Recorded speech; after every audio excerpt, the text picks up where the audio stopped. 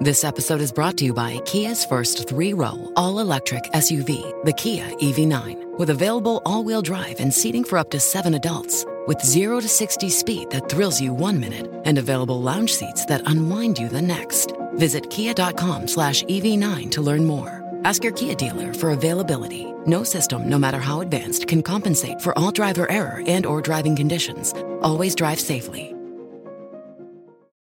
Fox on Tech.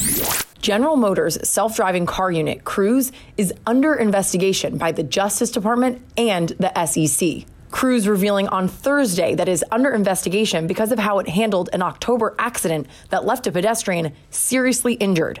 A driver hit a pedestrian and flung her into the path of a driverless Cruise vehicle.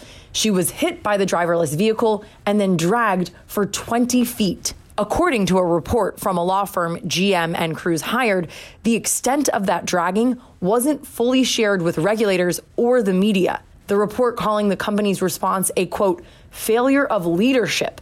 GM provided this statement to Fox Business, saying its actions, quote, fell far short of the justifiable expectations of regulators and the public, going on to say, we remain committed to Cruise's vision and know this transformative technology will ultimately save lives.